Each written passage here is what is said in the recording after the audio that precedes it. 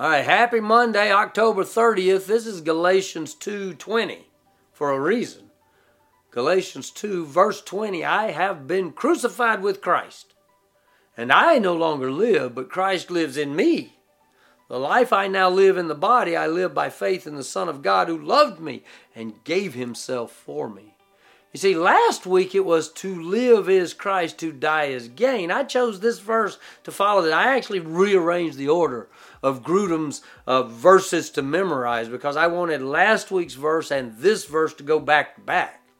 You see, this verse says, I have been crucified with Christ. See, what Paul is saying is, I am dead to myself. Now, of course, he has a life. I think Paul has friends.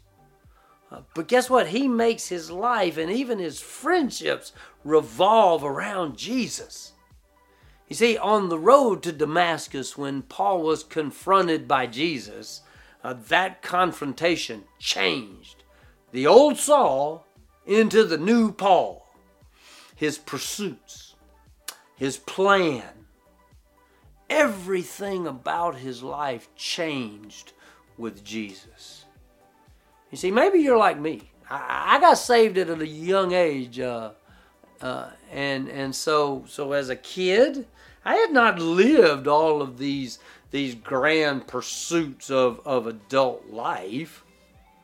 But as a kid, I became intimately aware that I had received Jesus, that I had trusted Jesus for salvation. And yet, even in my life from 8 years old on, I know there was a struggle with what the world wanted of me, with what Satan tried to entice me to. And even to this day, there is a struggle. The fight exists.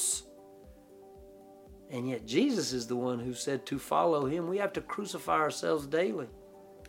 Take up our cross. Well, there you go. Let's grab that cross today and have a great day. Galatians 2:20, I have been crucified with Christ, and I no longer live, but Christ lives in me.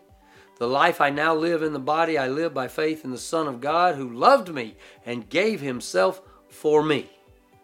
See you tomorrow.